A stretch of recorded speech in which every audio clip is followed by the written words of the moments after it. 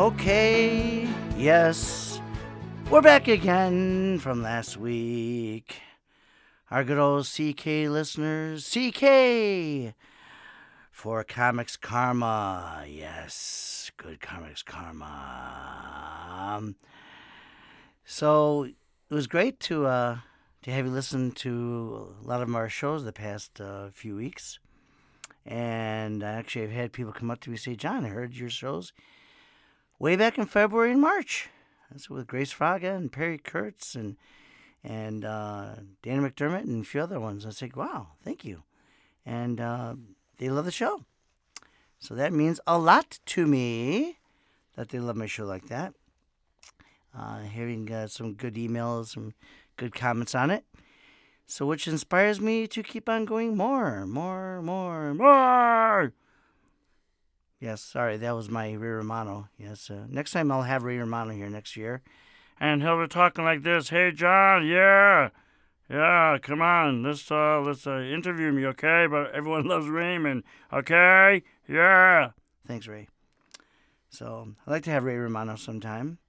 Hey, Jerry Seinfeld. Hey, John, I heard about Comics Karma. Let's do it. Thank you, Jerry. I actually met him a long time ago, before the Seinfeld show. And he was actually pretty cool, pretty nice. And I saw him at the Improv a few years after that. And he's pretty cool. How you doing, Jerry? I'm fine. How are you? Good. Great. So, and then a couple, I think I said this on my a couple podcasts ago, that I was hanging out in Beverly Hills. And we're going to a nice restaurant. Of course, there was smoking hot babes everywhere in Beverly Hills. It was about 2 months ago. And I opened the door and hang out there, and some people walk out, and I find out that Owen Wilson's brother was there. Okay, so Luke Wilson, and I started making fun of and say, I said, Luke, is that you? He goes, yeah. I said, where's your brother Owen? Wow, yeah, I want to see him. Is he inside? Is he eating a steak? Started laughing. He walked away. And then right after that, we hung out, and I ended up hanging out and talking to a couple other guys. They had like celebrities that hang out there and stuff. So it's pretty cool, but it was fun. It was fun to doing the show and meeting people and talking to some pretty cool people. And I just, it's just amazing. I'm in all the podcast directories, I'm finding out too. That's going very well. So, again, welcome. And I just wish everyone had a great Thanksgiving. Hope you had a great Thanksgiving. I had a great one.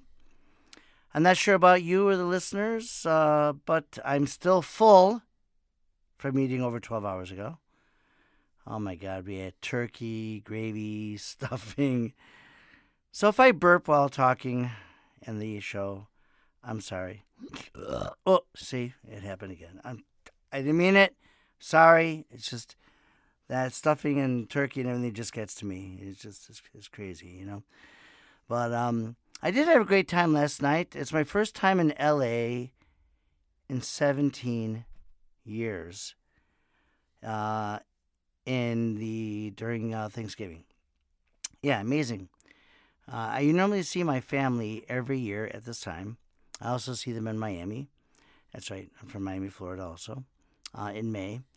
But I actually went to Rochester, New York, and Buffalo about a month ago, see my niece get married. So that was pretty cool. And I'm a very, very family-oriented guy. And it was great to be there. So then I just found out, my God, it's Thanksgiving. But it's actually worked out pretty good because I hung out with some friends.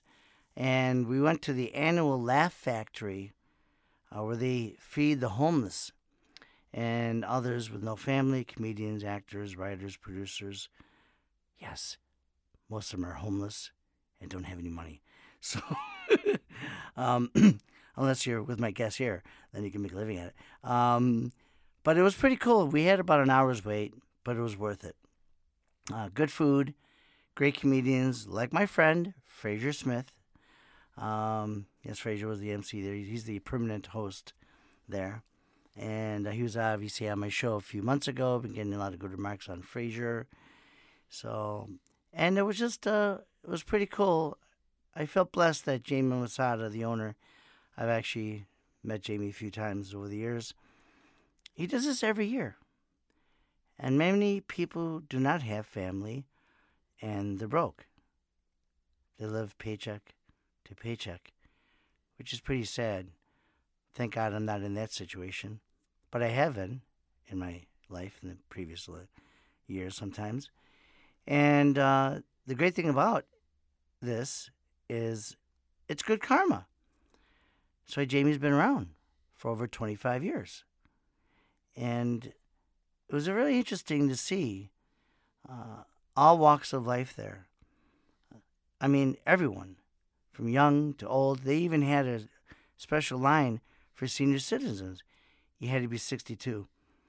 I didn't feel like waiting in line, so I almost went up to the guy running the door, and I almost went up to him and started talking like this. Hi, how you doing? I'm 65, going on 70. Can I get in quickly? How about that? But I couldn't do it. So, but there were people like that, and it was interesting. There was people in wheelchairs. There's people, black, white, Hispanic, everyone. Jeans, dressed up, nice shoes, worn out sneakers, holes, everything. Everyone was there. And I just thought it was pretty cool. I actually went up to a guy. Obviously, me being a comedian, I have to joke around. So I went up to this guy. He was Japanese. And I said, how you doing, sir? He goes, oh, I'm fine. How are you? I said, good. So you here to have some turkey? Oh, yeah. I want to have some turkey. I said, really?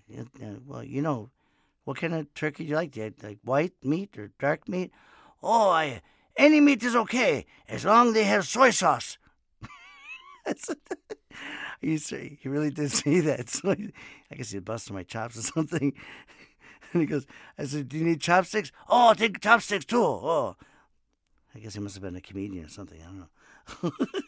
But I had another guy, like I guess like 9 or 10 people behind him, and he was an Indian guy, and I have one of my best friends is Indian, so I had to talk up to him, and I got say, hey, buddy, so excited about having Thanksgiving? Oh yeah, I'm telling you, fantastic to be here. Really? So does he really talk like that heavy accent? Like and it's like I started laughing. I go, really? So do you like to have stuffing? I want to have stuffing, but I need to have it with curry. Chicken curry all the time. I cannot believe this guy was saying this to me. This is actually a true story. This actually did happen last night. So I had to share that with you. All walks of life from people all over. But getting back to the good karma thing is that it is pretty cool that I have been here in LA, and I did have a nice family to see year after year after year, and spend every Thanksgiving with them. Like I said, it's the first time in almost 20 years, and I did it, and it feels good to have some nice food and be with people. And like I said, many people do not have that chance. So for you listeners who are obviously listening right now and downloaded on iTunes and have my thousands of people on my website, visit every day, every week. I just hope you had a great Thanksgiving and fantastic that you're here listening. And I do have some great guests the past few months, and now I'm excited to have a great guest here today. His name is Billy Riback, and he is a writer, producer, and comedian like me. Now, the interesting thing about having Billy here is I produce sitcoms mostly for the internet. I did a show called Phonies, Phones, like a phone, about telemarketers. Weird people, weird telemarketers from all walks of life. I did one called Three's a Crowd, a comedian guy in his 50s who falls in love with a woman half his age.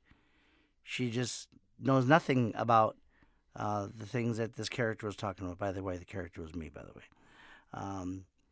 She didn't know anything about TV shows and old TV shows and movies. all she knew about is YouTube and Facebook and Instagram and Twitter, and it's all she knows about, which is kind of sad because that's what these kids watch. They don't know the old great shows that we're going to talk about in a few minutes here with Bill. You just can't get better shows than All in the Family, the Dick Van Dyke Show. Everyone loves Raymond, even that was good back in the 90s, like I said.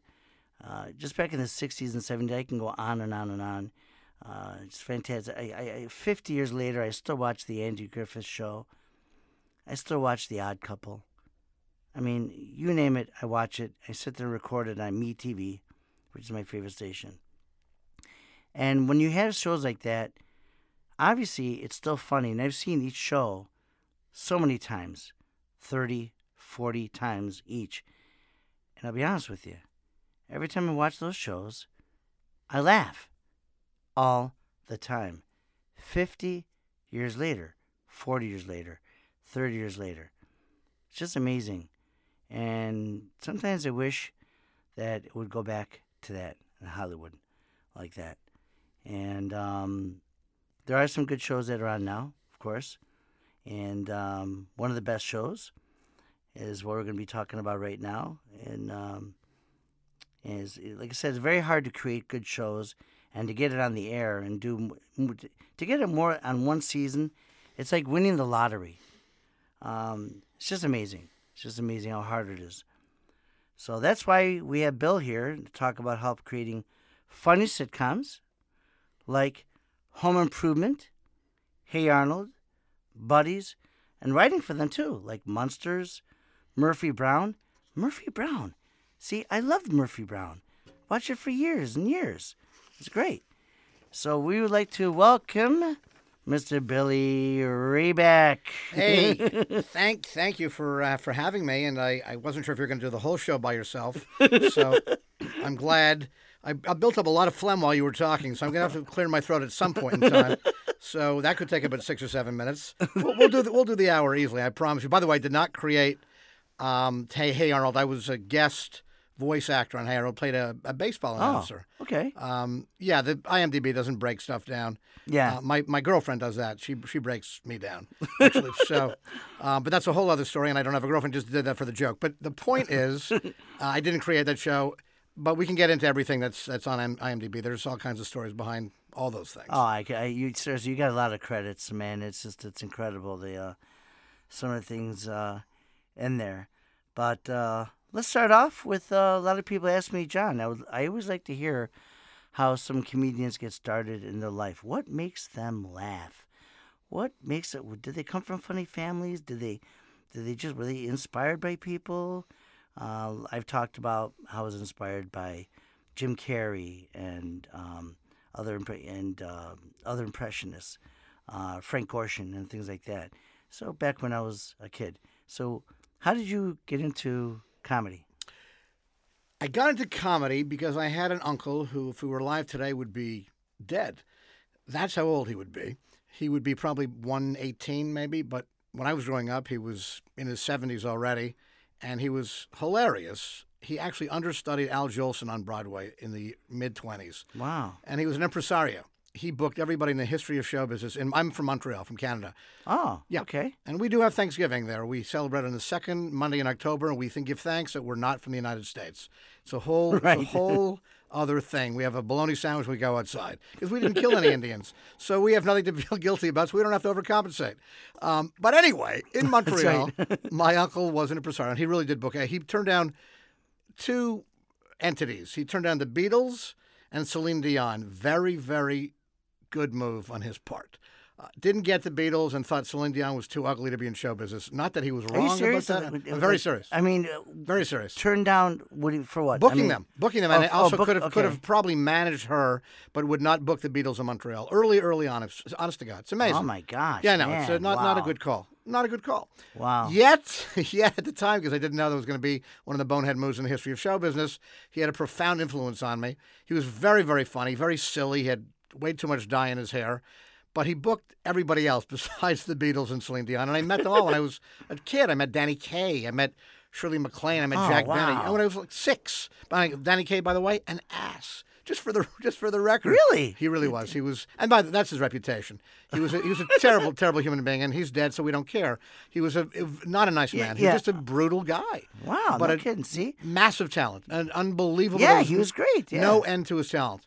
But I remember at 5, I'm looking up at this guy, and I'm going, why is he mean to me? My father does that. I already had so that in you're my saying life. you're like 5, 6 years Swear old, to you. and you remember Absolutely. Like yesterday. See, isn't that great? I remember stuff when I was 5, 6, Oh, yeah, 7 of years course. old too. Of Sure, course. I do. Yeah. Some of them involve one of my uncles, but I don't want to talk about that. I'm kidding.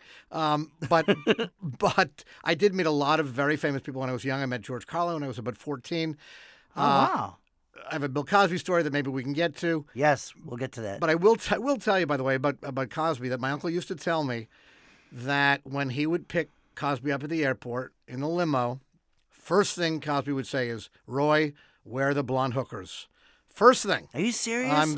Could not be more. Now, that's a leap to what he's been accused of, and I certainly am on the side of, I believe, everything that we've heard, except for maybe 2 of them. Yeah. But that was always his attitude. And loved white women. Whoa, loved white women. Yeah, a lot of them. Yeah, you're right. A lot of the white women are the ones that are accusing him. Yeah. But I used to hear this truly when I was a kid. So, and then I ended up meeting him, and he was a horrendous human being. So, and like I said, we can get to that.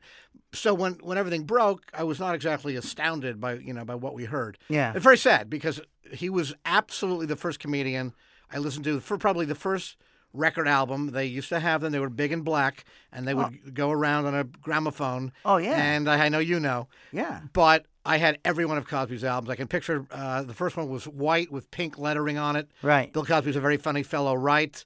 And it was genius, brilliant, loved it. And then that's the one sad thing about being in show. One of the negatives, possible negatives, you do meet people that you love. Right. But then you meet people you've idolized your entire life, and you go, oh, God,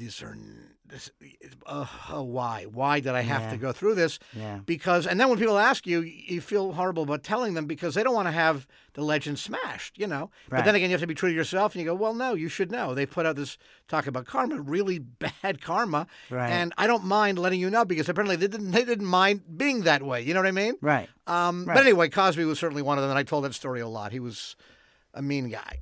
Really a mean guy. Wow. Yeah, it's sad. And by the way, everybody's had their own experiences. I know somebody who met him and hung out with him and said he was fantastic. Right. I'm sure Hitler had a couple of friends who said, on weekends he plays golf, he's fine.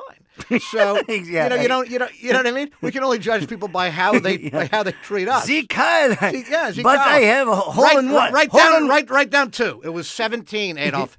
I'm Hole in one. Sie kann. Exactly. So anyway, but the Cosby thing was a mind blower. I've been warned that it could transpire the way it did, but whatever. We can get into that. Anyway, the point is, going back, as I'll go on tangents today. Roy Cooper was my uncle, and he was the reason for sure. Because growing up in Montreal, there was nobody who ended up doing what I've done. I mean, since then, some people have come out of Montreal for sure, but at that time, when I left, when I was 21, there had been nobody who had done that. And it was just in my blood. I mean, Roy made me laugh. He did all kinds of stupid stuff. This is obviously a podcast. You can't see it, but he'd put his arms through my armpits and move his hands around like it was me making weird thing. But when you're 4 and 5, it's hilarious. Hilarious. And I would laugh like an idiot. Yeah. And I would make him do it when I was 15 and 16 because I wasn't that mature, to be honest with you. So neither was I.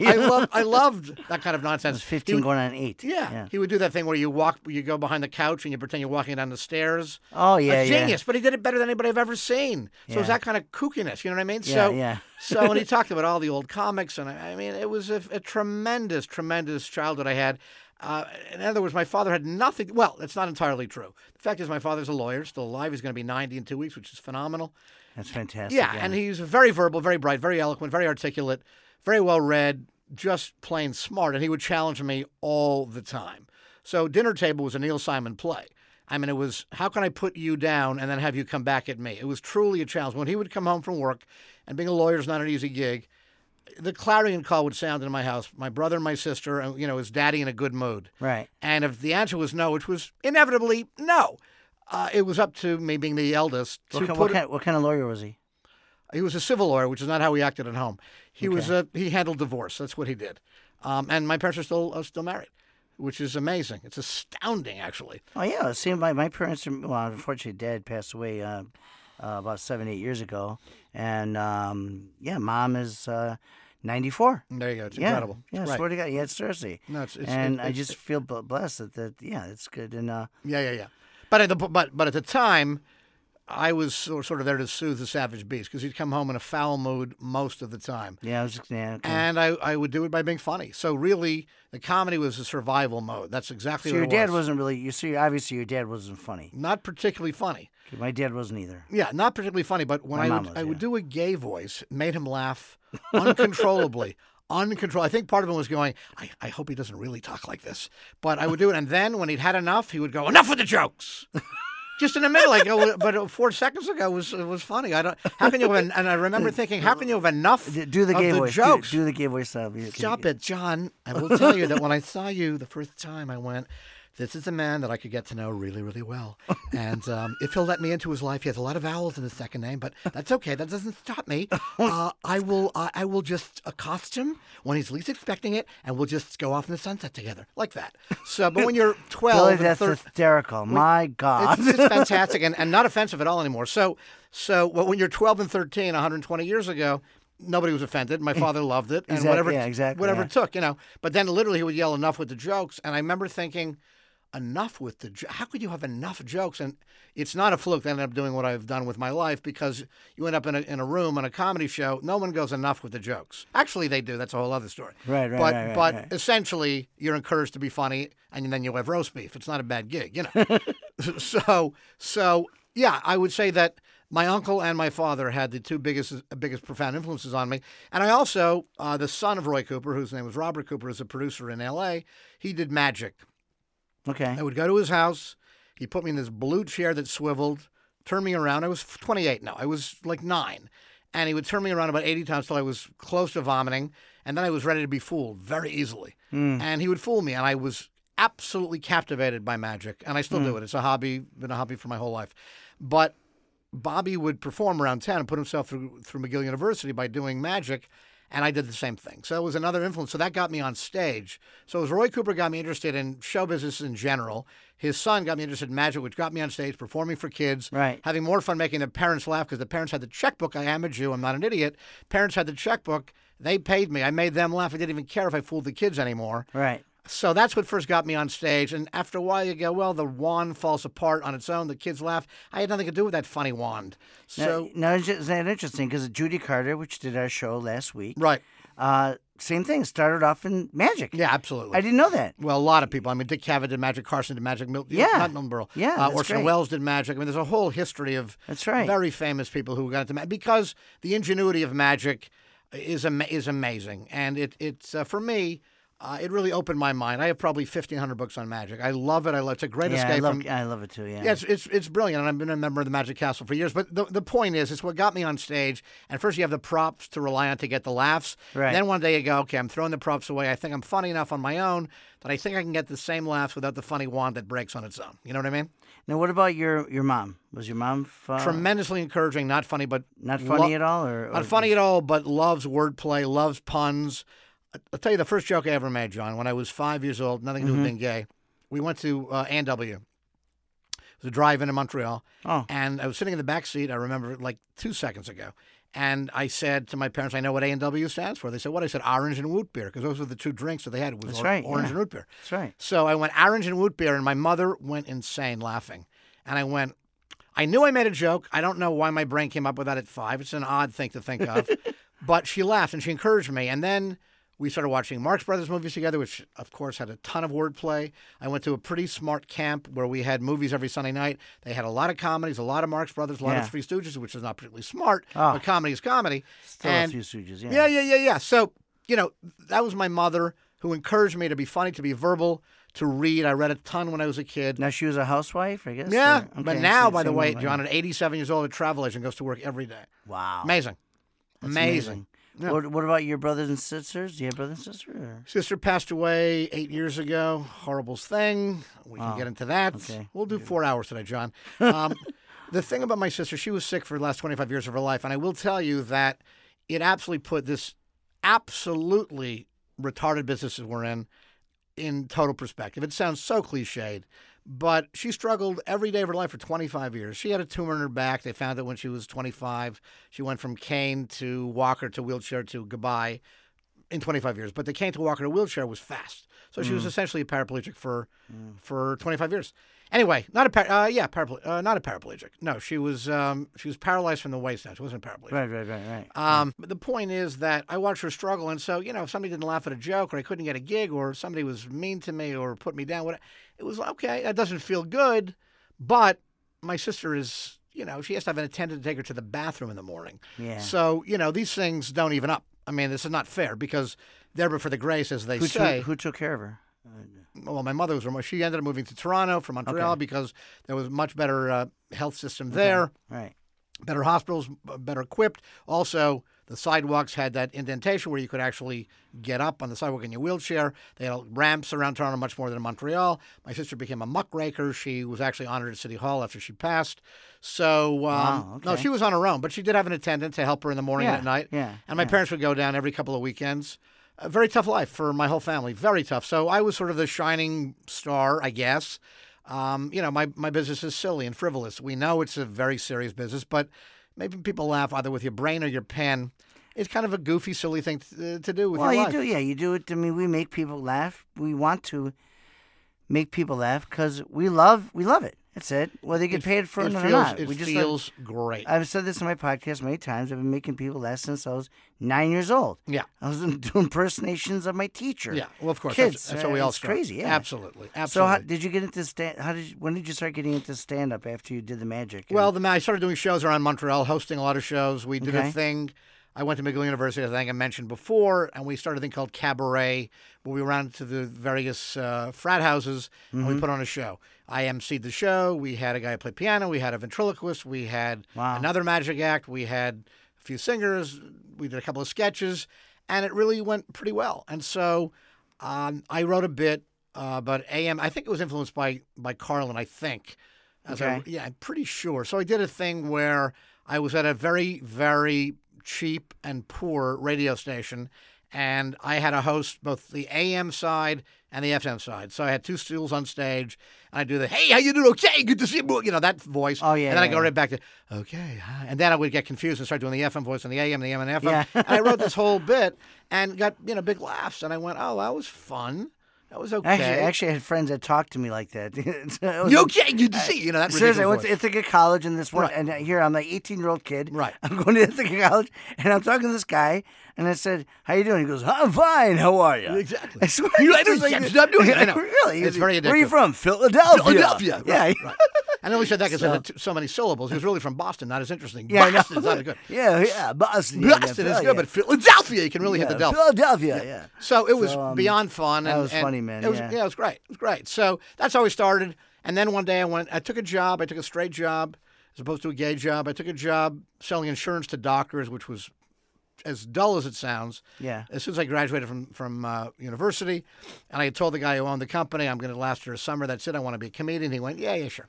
And then one day I went up to him and I said, I was actually serious. After about 6 months, I'm going to New York. And he went, oh, you were? I said, yeah, I was serious. Oh, wow. Okay, so you did the... I had $700 in my pocket. My parents thought I was out of my mind, didn't attempt to stop me. And I said, I'm going. How old were you? I was 21.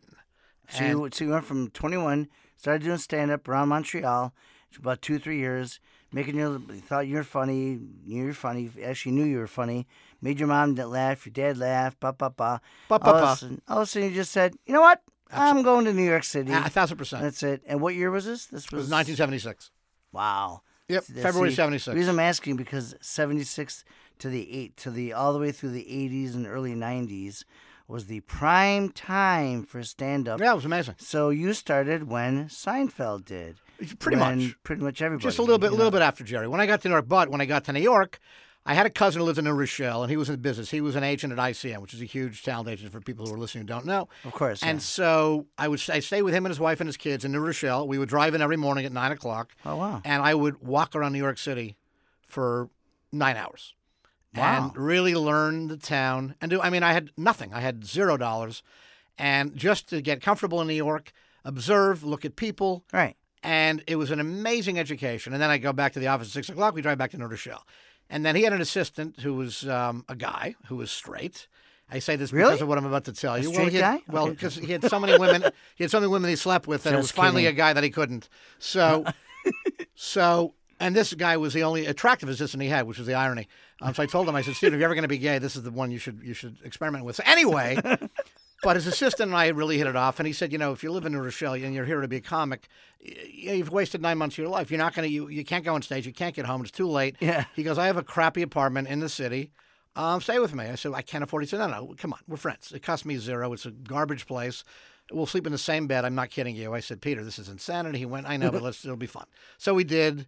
We slept 2 straight guys up in the same bed for 1 year, but I was in New York City, 47 and 46 between 2nd and 3rd. Okay, yep. And what happened was, I had no money. I mean, I had absolutely nothing. So I went, all right, I got it. Which is tough because New York City is expensive. Insane. It's insane. And by the way, it's I've all been there relative. 50 times over Yeah, the years. in and it's 1976, it wasn't what it is now, but even relatively speaking, it was absurd. Of course. Yeah. But my rent was $0. And so, but I had to exist. So my cousin, who had been Peter's employer, Peter subsequently quit because my cousin's insane. My cousin had some friends who were in, let's say, the mob. So you won't know what I'm talking about.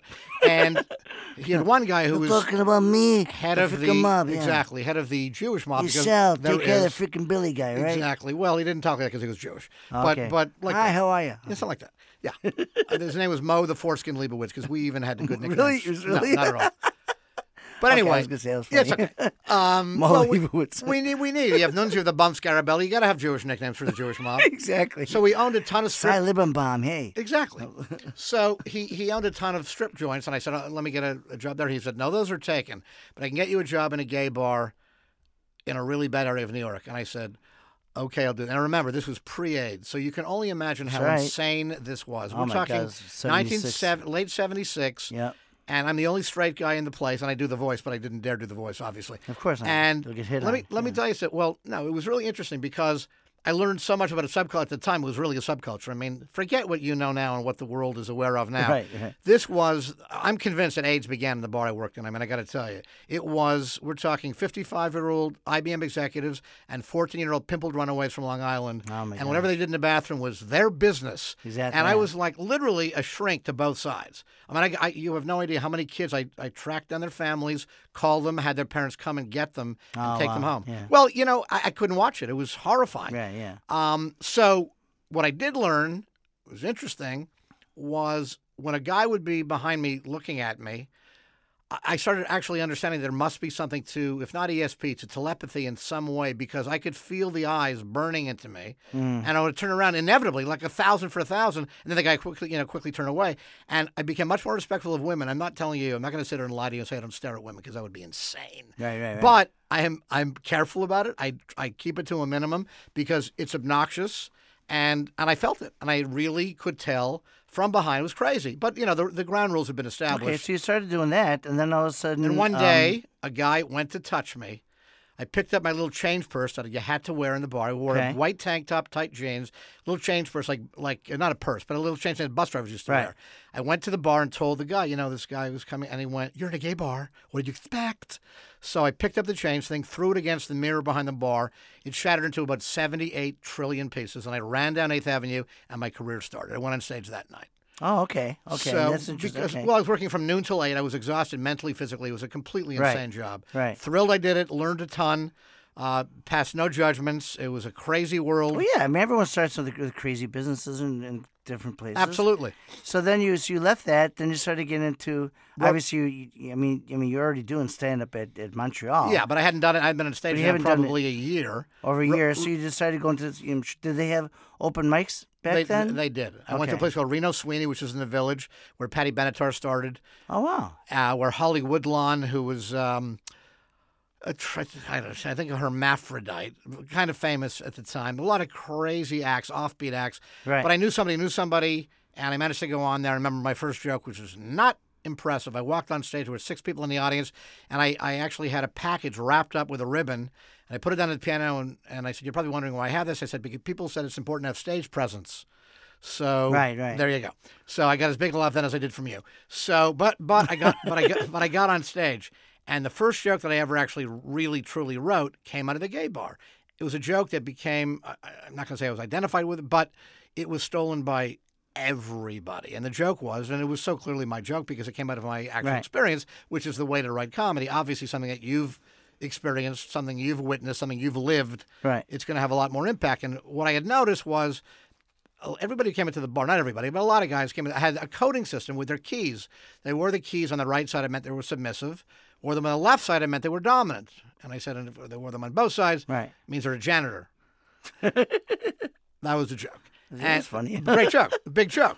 Okay. And like I said, it was stolen by everybody, including club owners. I remember doing a club in Oceanside in California, outside San Diego, and the guy said, you got to hear this new commercial I did. The owner of the club had done his own commercial, and he played me the tape, and it was him doing my joke. I said, I wrote that. He went, no way. I went, yeah, massive way. Absolutely way. But this is like 1,000 years later, so the joke had really gone around. But, this, as a friend of mine who's unfortunately long gone, named Joe Restivo, who's a wonderful comic, used to say, because I got ripped off a ton, he used to say, you know what? Here's the answer. Write another joke.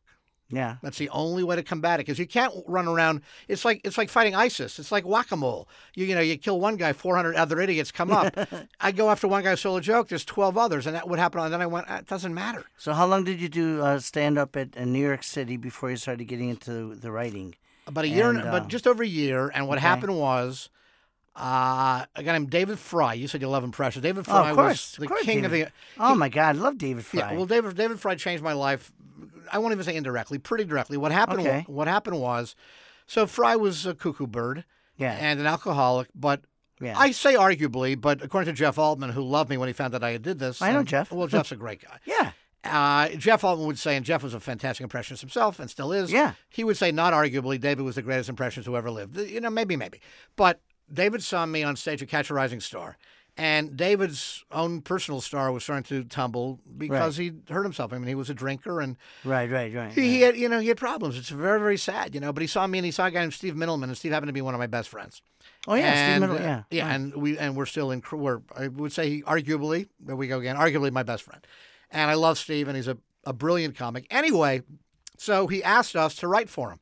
He wanted to do a comeback album. And Gabe Kaplan had written his first couple of albums, won Grammys for them. That's right, yeah. And so Steve and I met with David a billion times. We wrote him an album. I actually gave it the title. It was about Jimmy Carter. This will tell you how long ago. And it was called Southern Discomfort, which is a pretty good title back then. Right. And, he ended up doing the album. He did 2 tapings of the album. First one went through the roof. Second one, in between the 2 tapings, he went to a nearby bar, Steve says it was 14. I think it was 13 Kahlua and creams.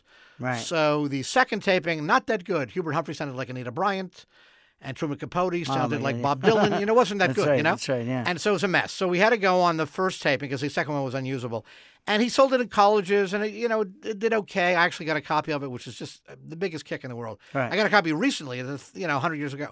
Anyway, David was in L.A. trying to sell the album, and he ran into Gabe Kaplan, who had written his first couple of albums.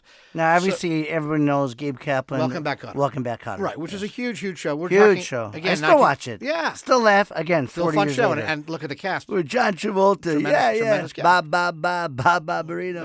Exactly.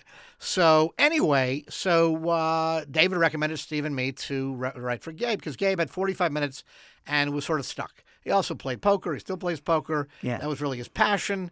And he just he makes hundreds of thousands of dollars a year playing poker. When he wins. So anyway. When he wins. Exactly. So he was stuck at his 45 and he needed material. So David recommended Steve and me. We were 22 at that point. So I get a call one day, November of 77. I mean, like right now. 38 years ago, probably today or yesterday. Right. And hey, it's Gabe Kaplan. I can't do the impression, but Gabe Kaplan. And of course, I didn't believe it because David David was a mental case, so he didn't tell us that he was going to call. Right. So I had friends who were impressionists. I said, hey, Steve, cut it out. And I said it much stronger than that, but I can't say it on your show. And I kept mocking the person, saying this is absurd, blah, blah. And Gabe was begging me to believe that he was gay. It was hysterical. And it was Gabe Kaplan. So he said, I want to fly you and Stevie to Vegas to write for my act. And he said, "Would you do that?" I said, "I'm at the airport, Gabe. I'm on the plane now. I'm actually on the plane now." Right. I mean, I lived in this crappy place on I think it was 66 between, I think it was Lexington and 3rd maybe. I mean, truly cold water flat. We had no hot water. I had no heat. Right. It was November. I'm sitting there going, what have I done with my life? I'm a smart Jew from Canada. I'm a complete idiot. Yeah. And then I get a call from Gabe Kaplan, and I go, okay. So I took my 4 pair of underwear, my 5 socks, not 5 pair, just 5 socks. Right. And maybe a week later, I was in Vegas with Middleman, writing for Gabe. Wow. And going to the show every night, stayed at the Aladdin Hotel. He paid us $700 cash a week. Meals extra, paid. I mean, meals as in we also got paid, for, our meal money. Of course, $700 cash. Met George Carlin like 3 a.m. at the Aladdin. Carlin walked by. Again? You met him again? Well, no, Carlin. Yes, I met him. No, I remember you met him I again. did meet him at Place des Arts. No, the old, truth is he was so high when I met him at Place des Arts that he had no recollection of meeting. Oh, okay. Unfortunate matter of fact, I remember that show very well because he actually started doing a routine that he'd done earlier in the show. Oh. And I was sitting with my uncle, and it turned out my uncle had gotten him the pot. And I went, good job, Roy. So, but Carlin, I remember, he caught himself, and he said something like, I've did this already. And they went, yeah. And then they forgave him, and he was fine. So, yes, believe me, when I met him with Gabe, 20 years later, not 20, is actually, 7, 8 years later, right. I did not remind him of that fantastically memorable night. So Gabe introduced Steve and me to Carlin, and I remember what he said to me. He looked at us, and he went, you're comedy writers. And we said, yeah. He said, premises. Just worry about premises. Yeah. And it was, and he was very alert, very sober, and sparkling blue eyes. I'll never forget. Right. And he could not have been more warm and endearing. It was really kind of fantastic. And Middleman and I stood there going, wow, that was George Carlin. This is crazy. So that's pretty cool that you get to meet these great people amazing. like Gabe Kaplan. I mean, George Carlin. These are icons of 1,000%. Of comedy. 1,000%. Now, you also told me, Bill, that you wrote for Bob Newhart. I did. How'd that happen? Well, anyway, jumping ahead quickly, I mean, we could do this all day, but basically what happened was Gabe liked us a lot, didn't try out that much of the material, but did some of it because he was too busy playing poker. But he liked us enough to fly us to L.A. To write, because at the time, this is so long ago, ABC was having its 25th anniversary special. 20, can you imagine? Oh, my God. Yeah, I know. It's amazing. Now it's, 60, I guess, Something right? like that. Yeah. So, and Gabe was hosting. So Stevie and I came out. He put us up in this absolute hovel in West Hollywood on Havenhurst, where I ended up living for 13 years. Mm-hmm. I mean, basically, I tell people that we had no square feet. There were no square feet in the entire place. Right. So, but he put us up. Middleman left. He couldn't take L.A. Stevie left after we did the gig. Right. I ended up staying forever. But Gabe paid for maybe 3 months. Anyway, there we were in Los Angeles, or here we were in Los Angeles. I'm in the Valley. Doesn't count. Right. And there we are in Los Angeles, in West Hollywood. And I'm sitting there going, well, that's pretty cool. Gabe Kaplan paid to fly me here to write for a show. So Steve and I worked on his monologue. We wrote it, did a kind of a funny thing about, I remember Bonanza. I mean, really an old show, but the fact that all the 3 sons were actually older than the father, because at the time, they all looked sort of older than Lauren Green. That was the premise. And, a bunch of other stuff. And he went on the show and he did great. And he liked us a lot. But Steve couldn't take L.A., but Gabe was a kind of a curious character, interesting guy. Right. Difficult to be around sometimes. Not a great conversationalist. You sort of had to carry it. He got a little tense, and I still had no money. Right. So he offered me $2,000 to go to Denver with him, and I turned it down. I turned down $2,000, and I went, wow, what have I done? What have I done? Mm. But I did it. And, one of the lessons is that when you say no, you really have to mean no. It can't be a negotiating ploy, and it wasn't. I thought it wasn't like I was hoping he'd go to 4,000. I actually meant no. But when you are negotiating, if you're willing to walk away, saying no is. But as I call it the oh no, not Yoko, just you have to own no. You have to literally say no and mean it. And if you stick to it, there's a shot you're going to win the negotiation, but you have to be willing to walk away. And with Gabe, I was willing to walk away. I didn't get any more money, and I didn't want any more money. I just didn't want to do the gig, Yeah. There I was in L.A., completely starving. So I knew somebody who knew Bob. He knew Bob Newhart's manager. His name was Arthur Price. Okay. And so I had a meeting with Arthur, and Bob was hosting the Tonight Show quite a bit. But what he was about to do, this story will blow your mind. He was going to play Vegas, which he had not done a lot. Mm-hmm. And what he needed was somebody to write him a joke on every state in the union. So when he'd say to the audience, where are you from? Idaho. He goes, potatoes, whatever the joke was. Oh, right. So it would look like he thought of something, nobody would think that he would memorize 50 jokes, Right. So I had a meeting with Bob, 10 o'clock in the morning at a place called the Old World on Sunset. Doesn't exist. Hasn't been there for years. Okay. I had no car, didn't know how to drive. From Montreal, we had a great subway system. I'm in L.A., I have nothing. I have nothing. Right. And it's 10 o'clock in the morning, I'm sweating like a pig. I walk up to the Old World on Sunset from my little hovel on Havenhurst in West Hollywood. Get there at 10 o'clock. Newart's in a powder blue jumpsuit, like he's at a golf club in Florida. Right. And he's already drinking a beer at 10 o'clock in the morning. Like 10:01, he's got the beer. I'm thinking, this is fantastic. I love Bob Newhart. He's drinking a beer. This is great. So he says, you can have something to eat? I ordered everything in the menu. I had like a 9-egg omelet And I'm eating. It says I'm eating with Bob Newhart. He's drinking. I'm good. So we go, so I think Arthur told you I need a joke. And I said, yeah, sure. And I'm thinking, 50 jokes. Okay, it's a lot. And he says, I'll pay you $2,000. There's a $2,000 to Gabe. Talk about karma. Right, 50 yeah. jokes. He said, can you do that? I said, absolutely. Thinking, I don't know. It's going to be hard. But I That's said, a when do lot. you need him by? He said, tomorrow morning at 10 o'clock. I said, what? Tomorrow morning at 10 o'clock? In other words, like 23 hours and 58 minutes from that moment. Right, And I said, absolutely. Inside, I'm going, I have no chance of doing this. I have no prayer. 50 jokes. Are you kidding me? So we talked some more. I finished my 9-egg omelet. I had the hash browns, got refills of the hash browns. He had 4 more beers, and I'm good.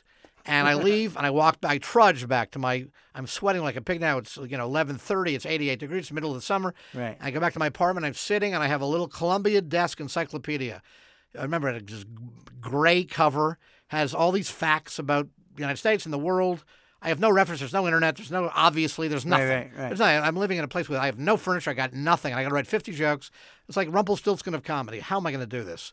So I returned to the thing. Okay, first state, whatever it is, alphabetically. I don't know. Alabama. Maybe there's one before that. Alabama. Right. And I go through it, and I've got my little brother typewriter. I'm writing jokes.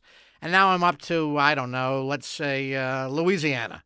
And it's 2 in the morning. I have 8 hours, and there's a fire in the building. Right. And, the alarms are clanging. I'm going, what? This is insane. Right. And, and there's a voice, like, get out of the building. So I take my 8 pieces of paper with the 31 jokes that I have so far and the little brother typewriter. I run outside into the street, and I'm going, what? And now I'm typing in the middle of Havenhurst Drive. I'm on Main, and I'm writing jokes. Right, It's right. cuckoo. Finally, let us back in the building about probably 4:30. And I have about, 7 states to go. And I still want to take a shower because I look disgusting. I got to shave. I want to be presentable for Bob, even though he's got the blue powder. I keep saying blue powder, the powder blue jumpsuit. I finished the last state at maybe 9:30. I jump in the shower. I fly. I run up to Sunset. I get there at 9:59. Right. And there's Bob, same powder blue jumpsuit. Right. And same shirt with the collar 18 feet outside. And he's still drinking a beer, maybe the same one from yesterday. Right. Probably not, knowing Bob.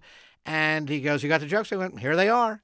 And I hand him the jokes just before I ordered, because I'm going, at least I got breakfast out of the gig, Right. And he's reading, and I remember he takes his glasses, he puts the glass at the end of his nose, and he's looking, and he's laughing. Idaho, he's laughing. And I'm going, this is incredible. And he finishes, he goes, this is great. And he writes out a check for $2,000 cash, hands me the check. I don't care about breakfast at that point. I got $2,000. It's a lot of money back then. Yeah. A lot of money. It's a lot of money now. It's A lot of money now. Back then, yeah. $40 a joke. I did the math because I am a Jew.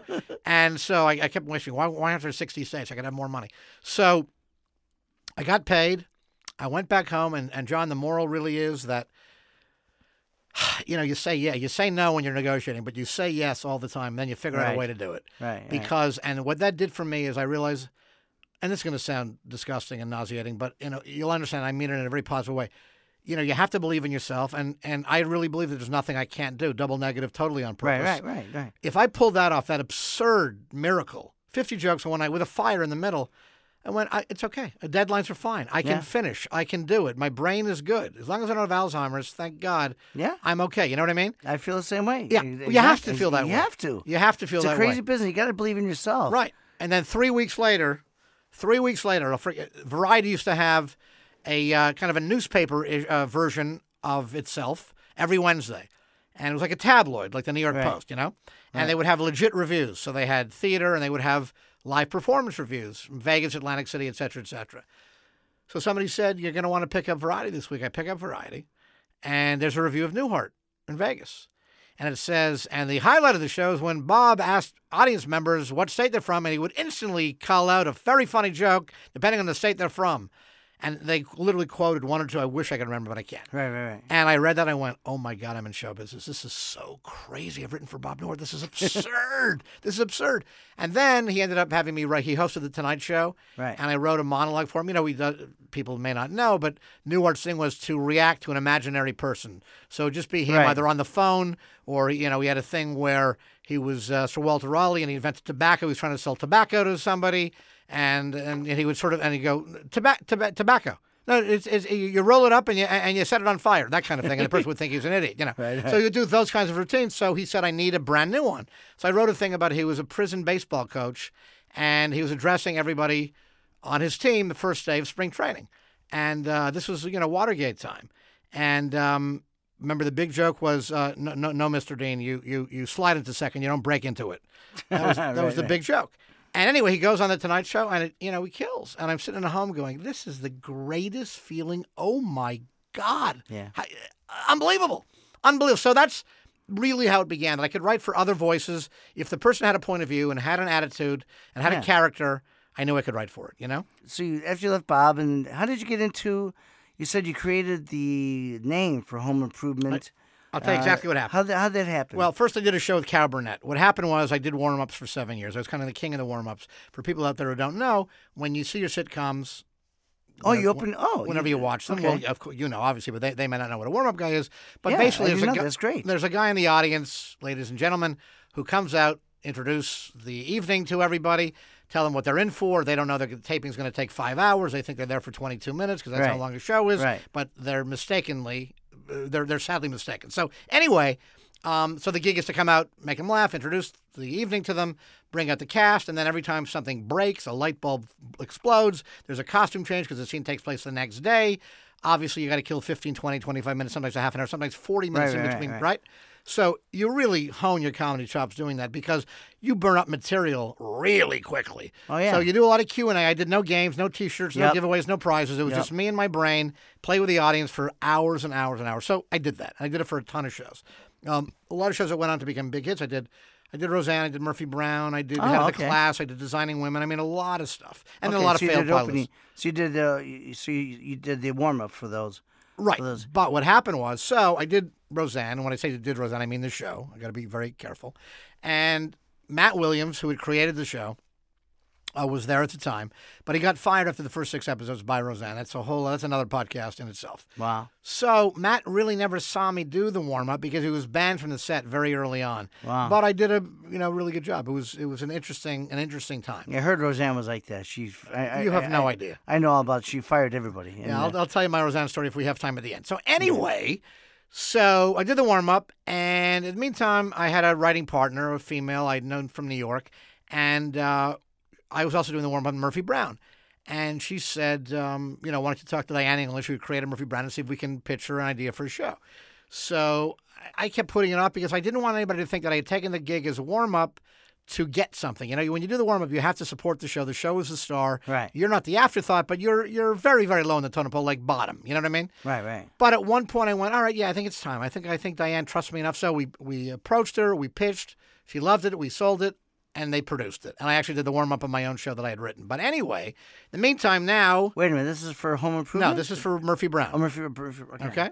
So Marilyn, who was my partner at the time, Marilyn said we should get an agent. And now that we have a produced episode of television, we get it. So she made a bunch of phone calls. She was great at that kind of stuff. And lo and behold, we got an agent. In the meantime, Matt Williams, who had created Roseanne, had been let go, now had a deal at Disney. So it turned out he was doing an anthology show with Carol Burnette. And Carol Burnette, gigantic, legendary comedy star, right? But the conceit was... Again, old school, 50 years later, you're still watching her. That's She's exactly funny. right. Yeah. This was going to be a dramatic anthology. And so they hired all these dramaturges and all these playwrights, and it was going to be every week was a different show.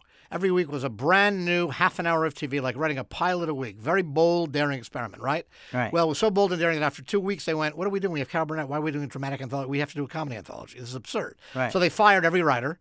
And then there was Matt Williams saying, I now have to hire funny people. And we knew that through our agent. Right. So the agent figured, okay, he was around. I did the warm-up. We have a Murphy Brown that sold. So we sent on the script, and he went, this is great. Just because he could do warm-up doesn't mean he can write. And it's clear that his partner wrote every joke in the script, and I don't want to meet him. There was no rationalization for that. Right. Anyway, they called 11 times. This is in the days when an agent actually did something. They called 11 times and got us the meeting with Matt. And I told Marilyn, I said, look, don't say anything because I don't want a writing gig. I didn't come here to be a writer. I'm a comedian. So I said, well, we're going to get the gig. We went in, and all I did was jokes about Roseanne getting tattoos that made fun of Matt. And I was making up nonsense in the room, and I made him laugh. Right. Because the gig was to be funny in the room. I'd never been in a writer's room. I didn't even know what it meant. But I knew you had to be funny, right? Right. So I go in. I was essentially insulting him, but through Roseanne's voice. Right. 4 hours later, we got the phone call. You're on the show. So did 2 years writing Carol and Company, which is a comedy anthology. The cast was incredible. And again, we had to serve 5 rep companies' needs and Carol. We had Peter Krause, who went on to do 1,000 shows, Richard Kind. We had Jeremy Piven. We had all-stars. Oh, wow. All starting out in 1989, 1990. Yeah, okay? wow. But that's how I learned to write for TV, because we were writing a pilot, John, every single week. And if Carol didn't like the script Monday morning with the table reading, we had to go back to the drawing board Tuesday or Monday night at 2 a.m. And once we had a show on, we're going to tape on Friday. It was Thursday, and we had no script. And we wrote an entire, and again, we don't have existing characters, right? We wrote an entire script on Thursday that we shot on Friday. And there was a whole staff of 8, 9, 10 people, right? Yeah. But everybody sort of crapped out early, and it was the 3 guys who created the show and me at 4 a.m. because from the stand-up days, those are my hours. I was flourishing at 4 a.m. Everybody else was passing out, right? Oh, so I said, this is great. Bring me pizza. I'll be I'm funny. like that now. I'm up till 3 in the morning every night. Exactly. But we were on the Disney lot when I was getting paid. I mean, it was great. Right. And the money was horrible then, by the way, because I had split it with a partner. Luckily, they fired her. So now I was making all the money, but it was still crappy. Still really crappy, especially for those hours, like $11 an hour. But Matt came to me one fateful day, and he said, we just had to deal with Tim Allen. And I knew who Tim was, but, he was not in L.A. He was a huge fish in a tiny pond in Detroit. That's right, yeah. But if you know your comedy, you're following what's out there, right? So I said, okay, I know who Tim is. I know what his act is. I get it. And he said, we're going to do a series. We have a little bit of an idea what it is. We kind of know, we're not sure. He said, we're going to call it Hammer Time. And I said, no, you're not.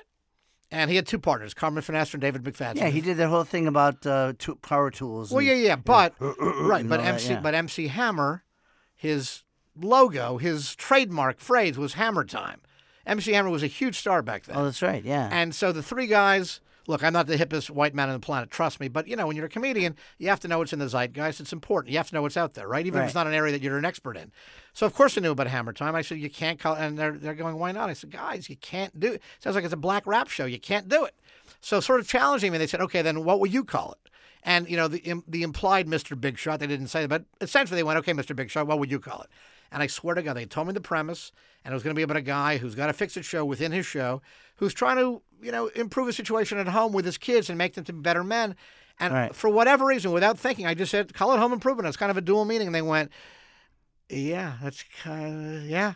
And that was it. I mean, that moment of clarity, for whatever stupid reason, that changed my life. But I heard Michael Eisner is one that approved the Home Improvement. That he went to go see Tim Allen at the Improv. It was Jeffrey Katzenberg. Saw him at the Comedy Festival in Montreal. That's where. Is that what it was? Yeah, that's where Tim was spotted. No, but this was already because Matt now he'd been fired by Roseanne, let go by Carsey Warner. He had a deal at Disney. They brought him Tim. This was a year before we ever did the show. But the point, because Carol was winding down, she couldn't do the show anymore. She found it too hard, whatever. Right. And so this was the very incipient stages, and he came to me and said what I just told you. So now we had a title. We had a title, but there was no script. Right. So the 3 guys wrote the script, and they brought it to me, and it was great.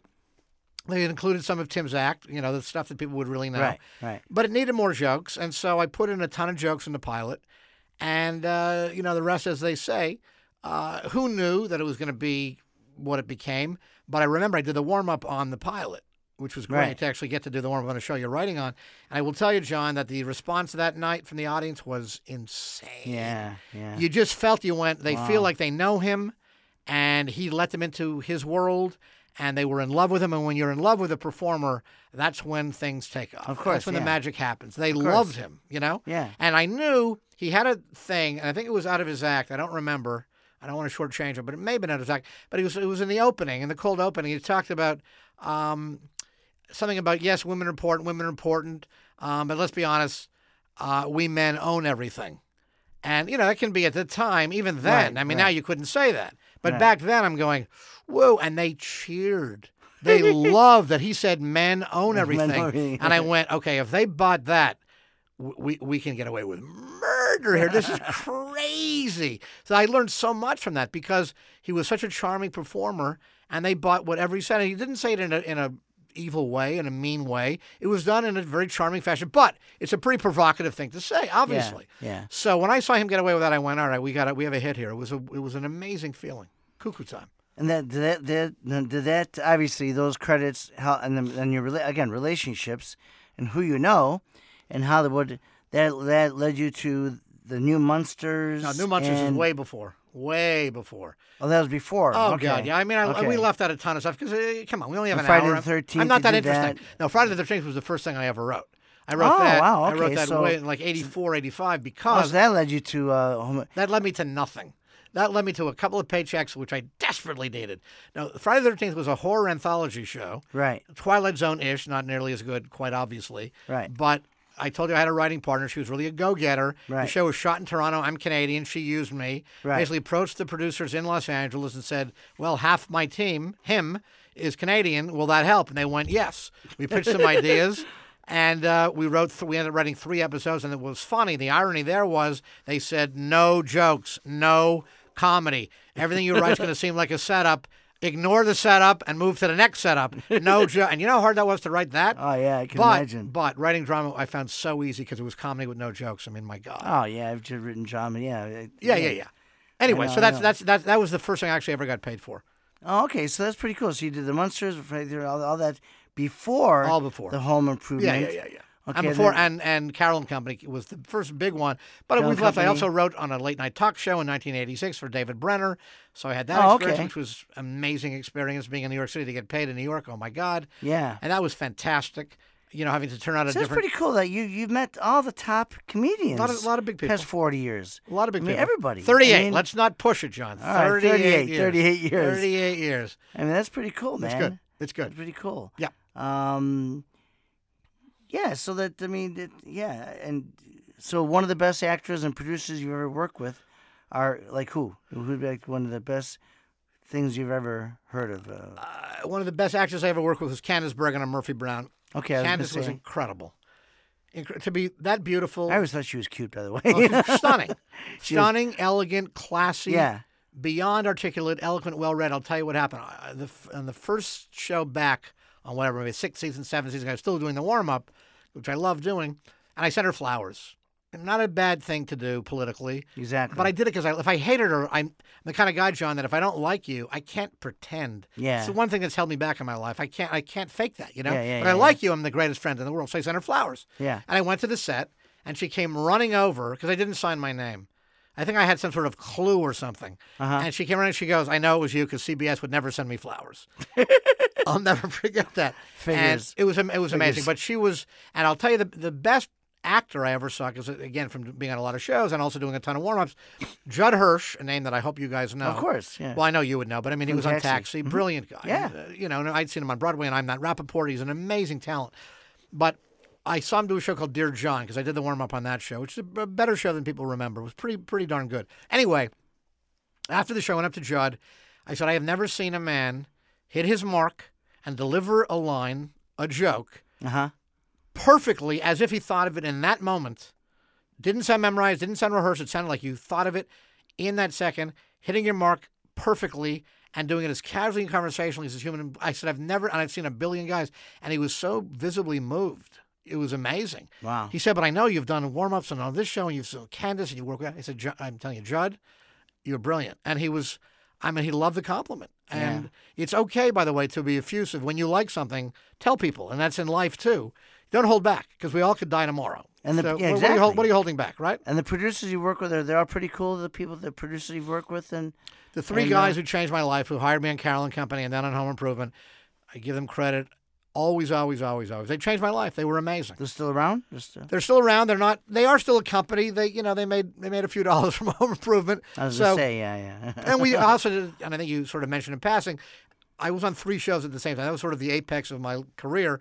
I was on a show called Buddies with Dave Chappelle and Jim Brewer, Right. and a show called Thunder Alley with Edward Asner and Haley Joel Osment, the kid from Sixth Sense. He did it when he was 5 years old. So I was actually working on 3 shows. Now, at be the honest same- with me. Yeah. You know, How rich am I? Is that what you're going to ask me? well, do you make money? Do you make residual? You must make residual. You make some good residuals, right? I You make must- some. You make some good money. I make and money you from helped create a Home Improvement. Well, so obviously you have some money to be kind John, of if this whole living thing was on. to get a loan, we're going to have to talk about it. If this you just sucked me into come here to the Valley for a $300 loan. Yeah. It worked apparently. I I have need $300 about 10 cash on grand, me. Yeah, yes. I do get. No. I have points in Home Improvement. Yes. Okay. The other 2 shows were not big enough to really go into syndication, but Home Improvement was on 8 years, and yeah, I do own a piece of the show. Okay, And I'll and be this- honest and with it you. still runs. I mean, No, so- thank God. It's incredible. And I'll tell you the truth. I never asked for it. They offered it. How about that? That's great. Which is amazing. That's amazing. So, yeah. But here's the thing. I love what I do.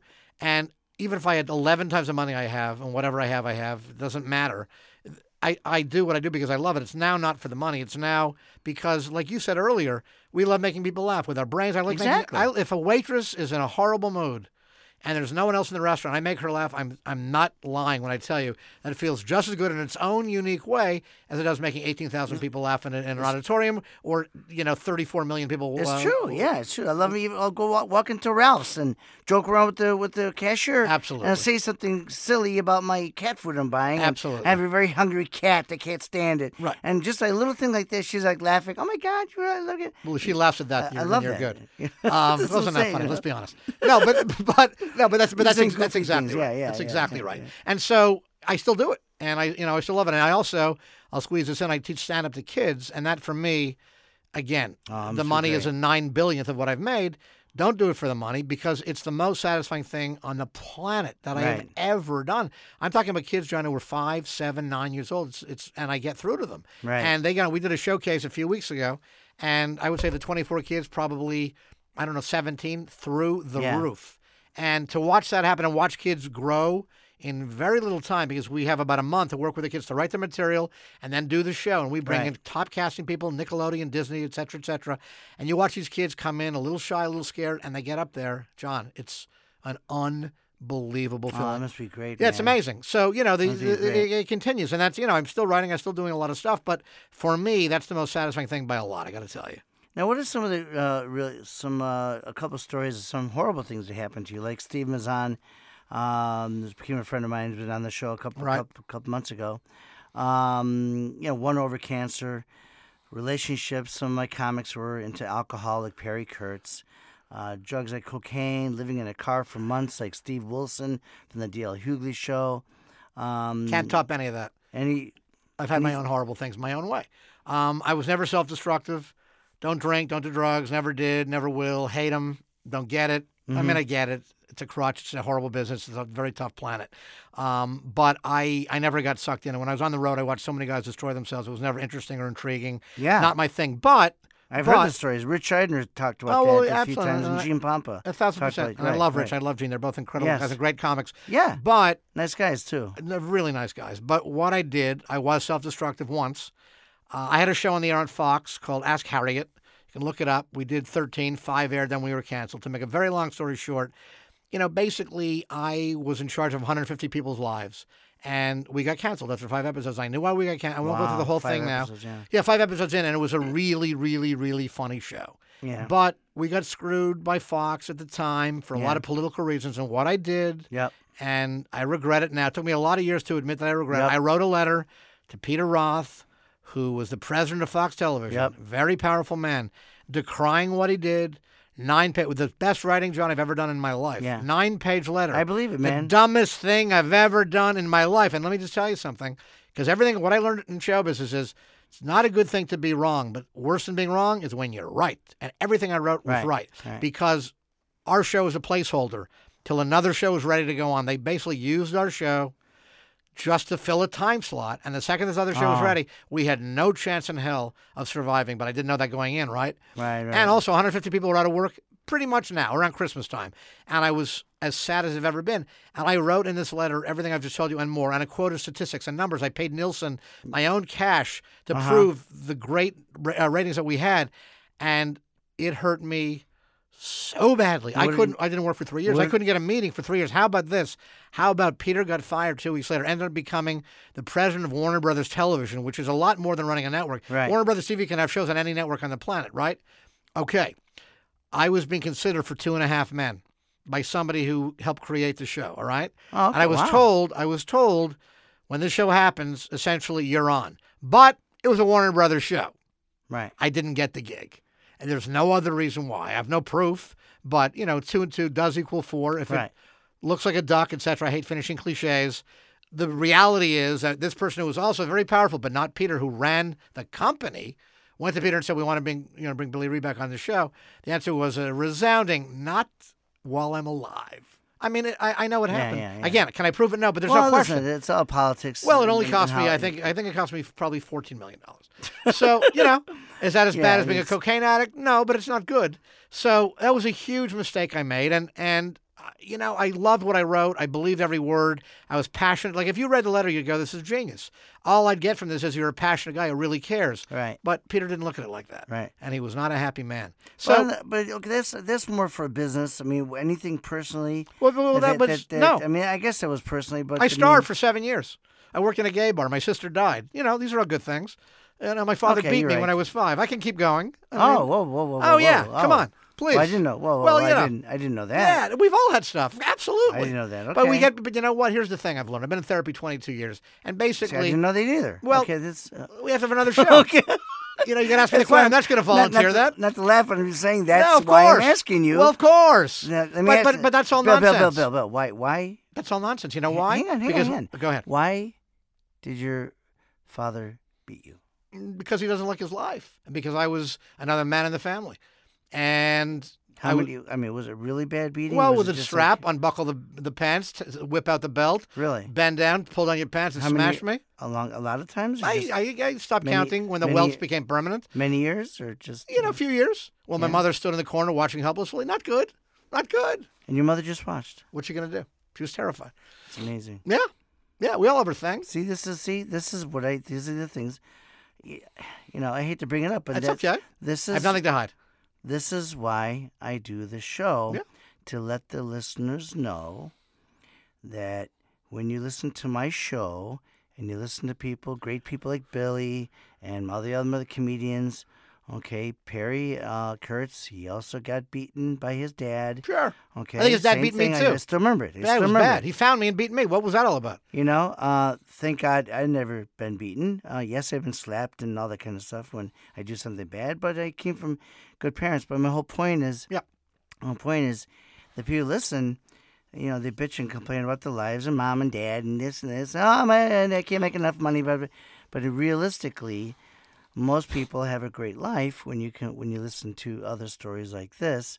But so you have horrible things that happen to you, just like I won't get into it, but I had horrible things that happened to me. I almost drowned. My car almost exploded. I almost got killed a few times here in the different things. Yes. That's a lot. Yes. Almost lost an eye. I mean, I can go on and on and on. Yeah. But I'm still here, and I'm still healthy, and thank God. A very religious kind of guy.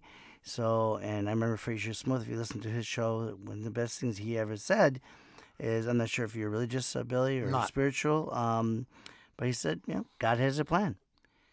So I said, man, you're right. Here's what I believe, golden rule. But what is your take on golden rule? You get back what you give off. Do unto others. That's my golden rule. That's my religion. I'm a Jew. I love the tradition. I love the culture. I love the customs. I believe in none of the nonsense.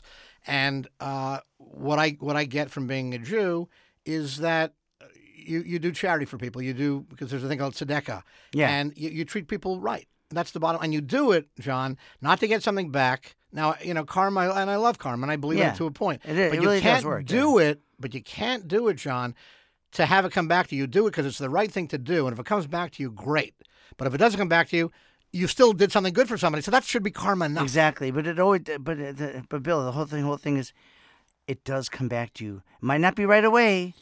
It's never right away. No, I mean, listen. Not in my life. Okay. I've done too. Let me tell you something. If you had a list of the things I've done for people, but here's what I'm saying. I get what you're saying, and I want it to be true. Yeah. But the reality is, whatever I did for people, I don't talk about it, and I would if you asked, if we had time. But I did it because for me, it was the thing to do, and that's it. And if it comes back to me, I mean, it's fantastic. But if it doesn't, I'm not upset about it. I got to tell you, it's fine. Well, the whole thing again, that's just very interesting because I would have never known that your dad, beat you up or didn't beat me up, just smash me. Really hard. But my whole point is, I never knew that when you were just talking about how you made your dad laugh. Absolutely. And your mom and all this kind of stuff. Yep. I've talked about that. My mom is hysterical. My dad was a stubborn, old-fashioned doctor guy. Yep. Okay? I saved it. Did he laugh? Not much, you know? I saved it because you said, when are you going to ask about bad things? So now I'm Yeah, this one I'd ask you. There you go. Yeah. Anything else to say about any worse things than that? I mean, when you're maybe living in New York City, maybe in clubs. 1,000 stories. I mean, Anchorage, Alaska. I had to do an hour. I followed Charlie Hills, an American Indian comedian, unfortunately passed away a couple of years ago. But Charlie was a middle act. I was headlining. Charlie destroyed. And I had to go up, and they did not want to see a white Jew on stage. And he was like their hero. These people working on the pipeline. Half of them were Indians, the other half were Eskimos. And there was me. And I go on stage, and they just laughed at nothing. And I had to do an hour. I did every joke I'd ever heard. I probably did your act. I did everybody's act. Right. I looked at my watch. I'd done 12 minutes. I had 48 minutes to go. I had nothing left to say. Wow. So I said, are there any Jewish people here? And a guy yelled out, not anymore, pal. So, Oh, my God. Yeah, Really? I swear to God. Wow, Absolutely. my gosh. Absolutely. Wow. But there's these stories. I wish there was one story I can't tell because it involves sort of dirty language. It doesn't matter. We can save that one. You can say it without doing the dirty language. No, because the word is endemic to the joke. But okay. I was on stage once in Dallas, Texas, and there were 3 girls sitting ringside who had been so drunk the whole show. I was headlining, and which means nothing or whatever. I had 11 more good minutes than the middle guy. Who cares? I'm headlining, but I was going on last. That's the main thing. Yeah. And the first 2 guys got heckled unmercifully by these 3 women who were drunk. That was the Improv. It was a Sunday night, I remember, in Dallas a million years ago. And I kept begging management to toss these women out, but they were drinking a lot. Well, the room was packed. Wow. I think it's at 350, 400, whatever. Right. So if they lose $40, but you're ruining the show. Right. So anyway, they wouldn't do a thing. So I went on stage, and I just lambasted. I did every lesbian joke you could think of. I did every "you're hideous" joke. I mean, huge laughs. Yeah. So one of the women got up with a pitcher of water, walked on stage like I was the Wicked Witch of the West, and dumped the entire pitcher of water on my head. Oh, my gosh. And then, by the way, they threw them out. But what happened was very interesting. So I was wearing, I remember, because really good looking, an orange silk shirt that I don't know what I was. I thought it was Tom Jones for 10 minutes. I was going to say orange and silk. the shirt became transparent. From course. the water, right? Totally. So my nipples are sitting, the hair is coming through the thing. Yeah. And let me tell you something. I have never done better on stage in my life because I was so vulnerable. We all go up there, we have big mouths, we talk quickly, et cetera, but the audience has to be in love with you. You know what I mean? They have to love you. Yeah. The audience has never loved me on stage. I talk quickly, I have a lot to say, I'm pretty smart, whatever. Right. But I never made them fall in love with me, and it's got to be a love affair, John. Of course. That night, it was all about likability. It was a love affair. Yeah. I thought I was going to get electrocuted, but it was a love affair, and I've never killed more or louder than I did that night in Dallas, Texas, soaking wet for an hour on stage because 3 idiots were drinking a lot and they wouldn't toss them. So, yeah, there's all kinds of those stories. Sure. But, it's the oldest thing in the book, right? What doesn't kill you makes you stronger, and it's 100% true. That's why it's a cliche, and it's fine.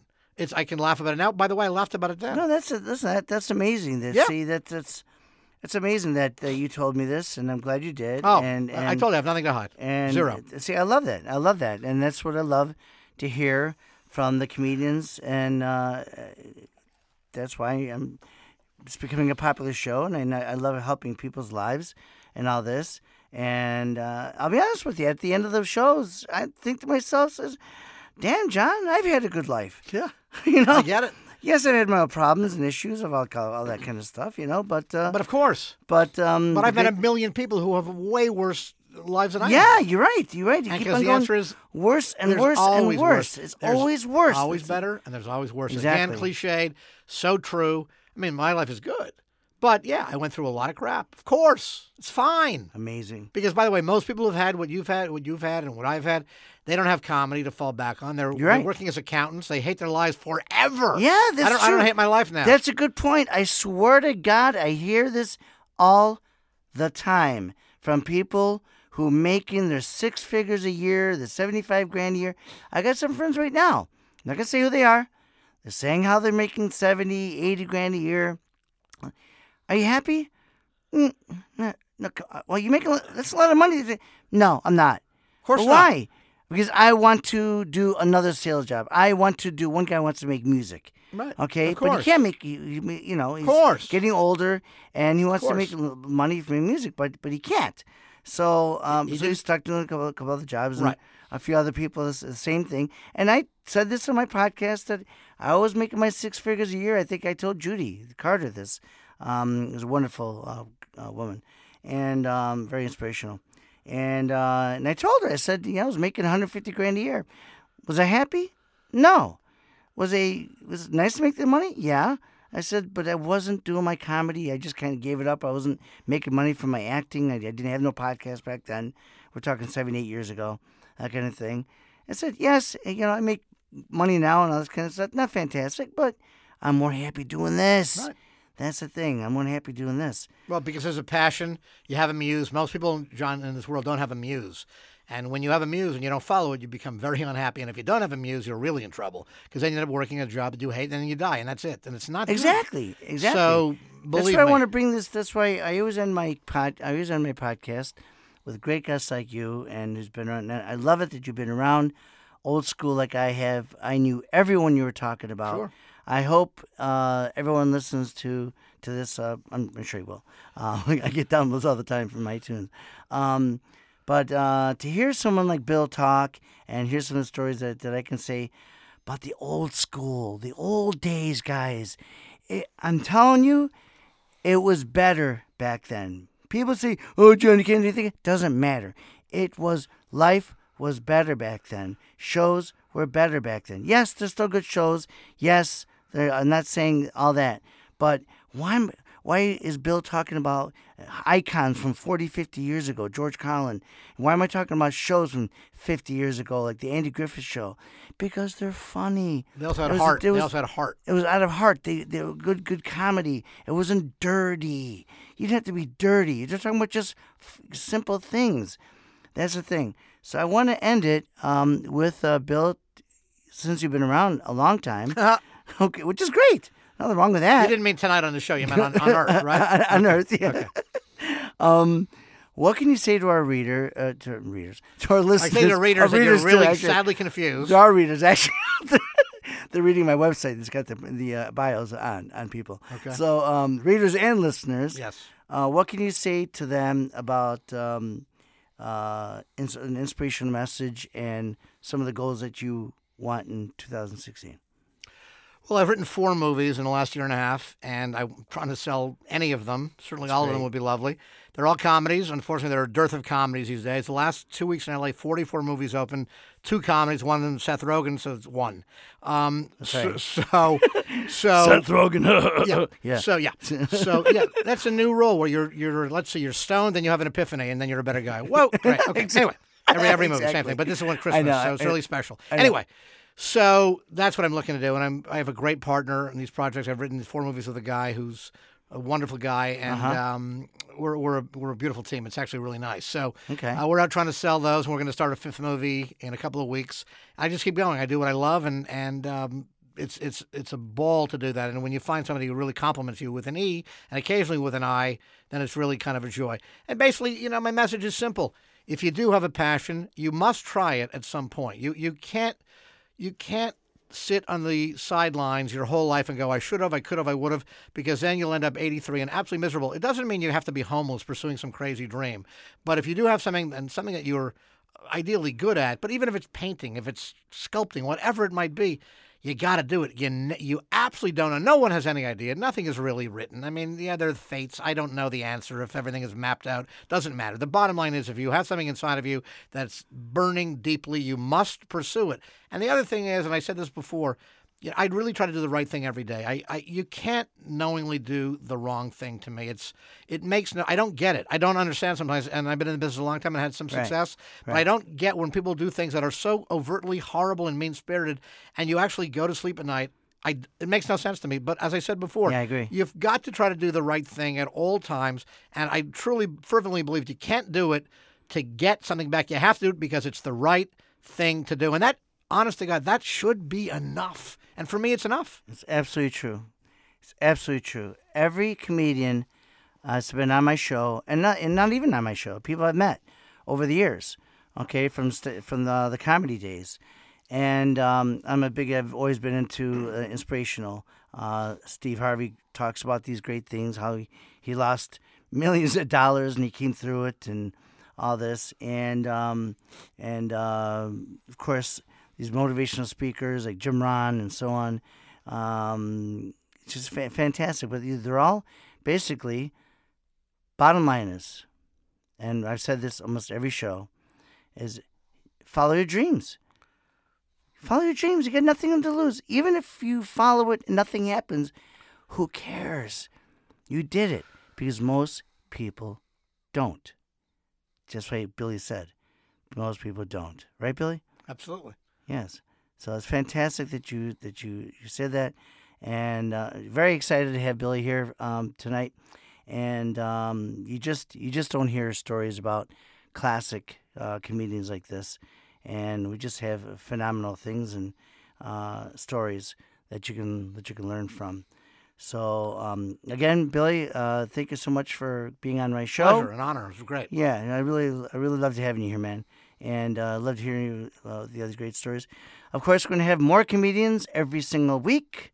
I'm working on some pretty big comedians, so we'll keep positive that it happens. So, knowing that, again, where can Billy? Can they see you? Where can they see you perform? Like, are you on YouTube? Do you have videos and things like that? A few things. I'll tell you what they should look up, John. I did a thing a few years ago called Mr. 10%. It's on Funny or Die. It's been there for about 5 years now. Oh. Basically, we winged the whole thing. Winged, wong, whatever the best is. Right. We winged the whole thing. We had sort of a setup and a structure, but the whole thing was ad-libbed. Here's what you should do. Go to Funny or Die. Okay. Type in Mr. 10%, the number 10%, Mr. 10%. Put in my name, Billy Riback. Put in Ed Asner, because my co-star is Ed. Oh, wow. And I play essentially the world's worst agent.